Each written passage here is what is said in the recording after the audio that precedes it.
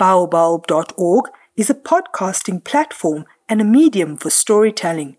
This podcast is also available on all the major podcasting apps, including Apple and Google Podcasts. Podcast your life with Baobulb.org. Good day, brothers and sisters in the faith. In the continuing time of the COVID pandemic and the need to take every precaution by avoiding exposure, especially with the latest surge, our church premises will remain closed for July. Accordingly, I welcome you to our podcast this Sunday. I hope our time of worship will be meaningful and of value. Further, a notice that Reverend Heidi will be taking some leave during the first 2 weeks of July. For our call to worship, we read these words from the prophet Micah. He has told you, O mortal, what is good, and what does the Lord require of you, but to do justice, and to show kindness, and to walk humbly with your God.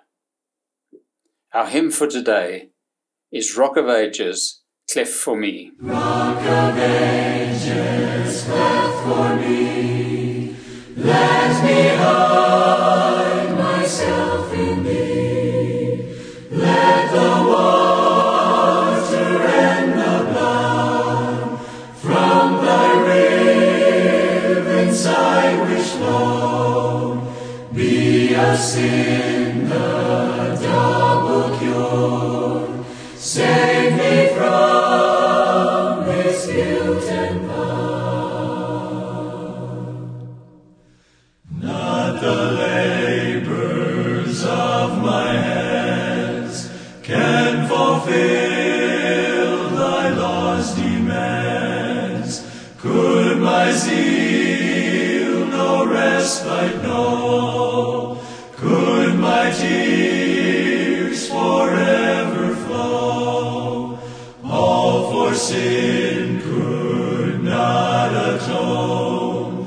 Thou must save, and thou alone. Nothing in my hand I bring, simply to thy cross I cling. Naked come to thee for dress, helpless look to thee for grace. Foul I to the fountain fly, wash me, Savior, or I die. While I draw this fleeting breath, when mine eyes shall close in death, when I soar to worlds unknown, see thee on thy judgment throne. Rock of Ages, cleft for me, let me hide myself in thee. We now come to our opening prayer, and this will end with the Lord's Prayer. And I invite you to join with me at that stage as we say together the beautiful and meaningful words taught by our Lord Jesus. Let us pray. Father, as we draw together in this podcast, we have both joy and sadness. We are joyful because by drawing away from the routine of life, from our circular activities, we have the opportunity of finding refreshment for our bodies and souls. But there is also sadness, because there is much in our lives, and especially in the events of the past week, that make us less than acceptable in your sight. Thank you, our God, that we have the assurance that you will never turn away from us. It is in that assurance that we can come and bow our heads before your holy presence, even now, recognizing that you still love us with a love that will not let us go. So we pray, Father, that as we gather in virtual worship and by this time of meditation, our souls may be rekindled and be at rest. We know, Lord, that our lives are made full, not in creeds and design statements of faith, but in you and you alone. For many of us listening to this podcast, we approach you because we are worn and weary with the burdens of life. We are tired of having to face the continuing corona pandemic. We ask for your grace and mercy by providing a respite from these strains in our lives. We do not seek rest from mental and manual labor. The rest we long and pray for is deeper than struggle and toil. It is a longing for the satisfying rest that settles our soul, an inner rest that is the reward of those who bring their desires into harmony with your purpose and commit themselves to doing your will. Let that inner rest and peace come as we pray together in your presence today. Others of us have come to this worship as we are doubtless restless because we have wandered far from you. Deceived by the glamour of cheap joys, many have tried to satisfy themselves with the husks of life. But there is still a deeper hunger for the very bread that you alone can give. Ashamed and homesick, like the prodigal son, we feel a deep longing for your presence. Give us courage to come back and arise in your presence, Father, as we echo the psalmist in asking, make me content to abide within the shelter of your grace and love and to live within your law. Indeed, Lord, as we reflect upon our lives, we know that there is much that we need to confess to you. And this we do now as we place before your throne the sins and omissions that weigh heavily upon us now. And we thank you, Lord, for your grace of forgiveness, in the proof that we have of your amazing love, that while we were still sinners, that Jesus Christ died for us. And whether our pathways through the coming week lead us beside still waters or through dark valleys of disappointments and difficulties, give us the ability to keep our hearts and minds on you, because we have the assurance that even though we walk through the darkest valley, we fear no evil, for you are with us. Your rod and your staff, they comfort us. All this we pray in and through the name of Jesus Christ our Saviour, who taught us to pray together thus. Our Father, who art in heaven, hallowed be thy name. Thy kingdom come. Thy will be done on earth as it is in heaven. Give us this day our daily bread, and forgive our trespasses, as we forgive those who trespass against us. And lead us not into temptation, but deliver us from evil. For thine is the kingdom, the power and the glory, for ever and ever. Amen. For our Bible reading, we turn to the Gospel of Luke, reading from chapter 6 and verses 17 to 26. Jesus came down with them and stood on a level place, with a great crowd of his disciples and a great multitude of people from all Judea, Jerusalem, and the coast of Tyre and Sidon.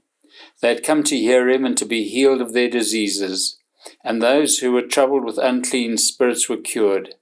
And all in the crowd were trying to touch him, for power came out from him, and he healed them all. Then he looked up at his disciples and said, Blessed are you who are poor, for yours is the kingdom of God. Blessed are you who are hungry now, you will be filled. Blessed are you who weep now, for you will laugh. Blessed are you when people hate you, and when they exclude you, revile you, and defame you on account of the Son of Man. Rejoice in that day and leap for joy, for surely your reward is great in heaven, for that is what their ancestors did to the prophets. But woe to you who are rich, for you have received your consolation. Woe to you who are full now, for you will be hungry. Woe to you who are laughing now, for you will mourn and weep. Woe to you when all speak well of you, for that is what their ancestors did to the false prophets. Thus far, and may God bless to us this reading from his word, and to his name be all the majesty and praise, both now and forevermore. Amen. Let us pray. May the Lord now be in all our hearts and upon my lips, that every thought and word may be holy for the honor and glory of his name. In Jesus' name we pray this. I have chosen the title for this meditation as Plain Talk. It best describes what I want to discuss this morning. Firstly, let us see if we can grasp the moment and aspects of the setting of how Luke describes the situation of that event in Jesus' ministry, which has become known as the Beatitudes. They have become known as Jesus' most treasured sayings and teachings. Beatitudes is derived from a Latin word which means the blesseds, and refers to the way these sayings begin. The blessings are translated from the Greek word mokolol, which is a word of acclamation. Some Greek scholars says it should be translated into English as congratulations. But no matter what their preface is, these blessings from the Lord are alive with divine power, sufficient to cause them to become reality. And Jesus' first hearers knew that better than we do, as the power of the spoken word to either curse or bless was important in the Jewish mindset. So we see that in the 6th chapter of Luke's Gospel, Jesus' ministry then begins to teach. Jesus outlines what it means to be followers of his, and which we now call Christians. For us today, we have a guide from our Lord about what it means to live as a Christian in this kind of world. After months and months of restricted living in a COVID pandemic, which has resulted in a very different life reality, I believe we can well profit from a refreshing relook at Jesus' counseling. Up to this point, through the first 5 Lucan Gospel chapters, Jesus really had not taught anything. In fact, up to now, he had hardly said anything. It had all been action and very little dialogue. Jesus had healed the sick, and he had sparred verbally with the Pharisees. He had called the disciples and attracted crowds that were getting larger every time he performed a miracle. The multitudes were now following him from place to place. So we see that even in those times, it was a humanistic feature to see that crowds always gravitate towards the sensational. But now we are in the 6th chapter, and Jesus goes up the mountain with his newly recruited disciples, and then he comes down from that mountain. Interestingly, there is a difference between the Gospels of Matthew and Luke. In Matthew, Jesus goes up the mountain and takes the disciples with him. He instructs them on the mountain. In Luke, Jesus is depicted as bringing them down to the plain, to the crowds, to where the people are. Importantly, the Lucan text says there were people there who had diseases, and he healed them all. Jesus had been doing that from the very beginning of his ministry. That is why the crowds are there. This is why they follow him around. This is an important feature of how Jesus deals with the crowds that followed him, and how Jesus deals with us even now. One of the greater features of Christianity is that, as depicted in these verses, our Lord does not just reign in heaven, far removed from his people. No, Jesus comes down to where the people are and heals people in their own context and situation. You do not have to go seeking the Lord physically, as the Greeks believed was necessary, as they went to where their gods were reputed to live. Your prayers are enough. And the good news is that Jesus answers these prayers by coming down to you in whatever situation you find yourself. In fact, there is no situation in which you may find yourself in life that you need fear that Jesus will not come to you, whatever the circumstance that has brought you to realize that you need your Savior. No matter what the level of our Christian belief, we can be assured that Jesus is always prepared to come to you. Remember those great words that Jesus is always standing at the door and knocking. It's just up to you to open your hearts to Jesus. But to get back to our gospel reading, and today I want to underline a feature of Luke's account that may have escaped your notice. I know I had read this passage many times before, and only in later readings I had realized its importance. In reading this portion of Luke's gospel carefully, and it is really a feature of all the gospel accounts, there are two kinds of people featured in Jesus' ministry.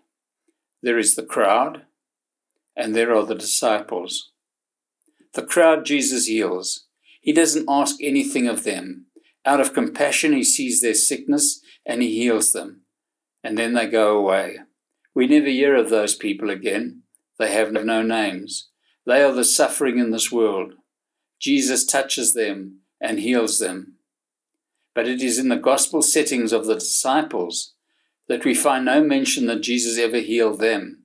Perhaps on occasion a family member, but not his disciples. Nor did the gospel account show Jesus particularly expressing any compassion towards them. There are no special comfortable words uttered to them. There is a strange contrast in that Jesus heals the crowds, but all he offers to his disciples are challenges into service. What I would like you to think about is how the text indicates that when Jesus finished healing the crowds, and Luke takes stress that Jesus turned away from the crowds, and in verse 20 wrote, "Then he looked up at his disciples and said." Thus Jesus was not talking to the crowd now. Jesus was speaking to his disciples, saying, "Blessed are you who are poor, for yours is the kingdom of God." What I feel needs emphasis today is that the Beatitudes were the subjects of Jesus' teaching to his disciples. It was not to the crowds that had come for healing. Blessed are you who are hungry now, for you will be filled. Blessed are you who weep now, for you will laugh. Blessed are you when people hate you and exclude you and defame you on account of me. Jesus is addressing these to his disciples. It is important that we understand what Jesus is doing. Jesus comes down to the valley plain, to where the people are, and Jesus demonstrates what God's will is for the whole world. What he's doing is giving us, as his disciples, a foretaste of the kingdom of God. In the kingdom of God, there will be no more disease like the current COVID pandemic, no more pain, no more sorrow. Life will be whole. Life will be the way God created it to be. Later, Jesus will raise Jairus' daughter from the dead and the centurion's slave from the dead to show that it is even God's will that we should not experience death, that we will overcome death. That is the point that Paul was making in the epistle lesson to the Corinthians, that the death of the earthly body is but an aspect of our following of Christ as it leads to our future participation in Christ's resurrection. Jürgen Moltmann, a great theologian, wrote that hope is one of the wonderful aspects of Christianity. The hope of Christianity is that someday life as Christ's disciples will be the way it is supposed to be. What you have just seen Jesus tells his disciples is the way it will be when the kingdom comes. So it was a natural consequence that he would then teach them, his disciples, then and us, who are his disciples now, that we should pray, "Thy kingdom come, thy will be done on earth as it is in heaven." In other words, Jesus was saying to his disciples that we should pray that one day it will happen, that our prayers are a petition that the kingdom of God will come in the right time, in God's time. But in the meantime, it is not that way yet. In the meantime, Jesus tells his disciples that he has come to identify with the poor, the hungry, and with those who weep, to be with them and to stand with them, and to let them know that they are God's children. This is what Jesus came to the world for, and what we as his church are in this world for. And this is what we should bear in mind amid the suffering and sickness and death and fear that is with us during the current COVID infection that has and is still stalking the world. You know what the most significant part of this text is? It says that Jesus came down from the mountain to be with the people and brought his disciples down from that mountain with him. Jesus, in outlining the Beatitudes, is instructing his disciples at this point in the Bible text. Jesus is stressing that this is where Christianity is at work. This is where the followers of Jesus, you and me, are supposed to be. We are to be where the people are, not on a mountaintop. Christianity is fundamentally a different religion from most of the world's other religions. Christianity is not a mountaintop religion. Many of the other religions profess a nirvana now in this life. Others a religion of only good works. It is always tempting to make Christianity that way. Down through the ages, and especially since the Enlightenment period, there are many who have come to regard Jesus as a guru, a wise man, and that his teachings are just inspirational thoughts. And in that way of thinking, Christianity is seen as just another one of the philosophies about life, giving us inspiring ideals. But there is nothing in our gospel accounts that indicated that Jesus said that or was that type of person. Jesus was often shown by the gospel writers as going off by himself to pray. But, and this is shown in our gospel reading from Luke, that when it was necessary to give instructions to his disciples, he came down from the mountain to be in the real world. It was in this real world that Jesus said, "Blessed are you who are poor and who are hungry, and whose lives are filled with pain and with sorrow." I see Jesus as emphasizing that someday those things are going to change. But there are some things that cannot be changed now. Someday they will. Someday the world is going to be the way it was supposed to be. Someday. It was this someday that we can describe Christianity in terms of a religion that gives hope. In the meantime, however, Christians are to live in the real world, not some ideal state, and certainly not to draw ourselves away from the world in some sort of monastic state of existence. Christians are to identify with the poor. What does that mean? It means that one cannot be a Christian and store up wealth for the future and ignore those people who have nothing in the present. One cannot be a Christian who dines sumptuously every day and who is not concerned about those who are hungry. One cannot be a Christian and laugh and have a good time and not care that there are people in this world, especially children, who have never smiled. You see, there was never anything in Jesus' teaching like, "Blessed are those who succeed in all they undertake," or "Blessed are those who are perfect, who defy every expression of weakness, whose relationships are always successful, who never have financial difficulties, who always display a stiff upper lip." Down through the ages, it has been seen that on too many occasions, a fault of the church is that it let itself buy into an admiration of a kind of struggle-free, trouble-free person. Some such churches preach of a prosperity theology. The truth is that Jesus had little to do with the up-and-coming folk of his day, those who seemed and wanted to appear struggle-free. It was not that Jesus disliked them, but because they felt they had no need of Jesus, and thus they wanted nothing to do with him. Jesus had nothing against the rich and famous, as if their influence and financial situations placed them out of the reach of his love. Jesus' complaint against them as a group was that they trusted in their possessions and their positions more than they trusted in God.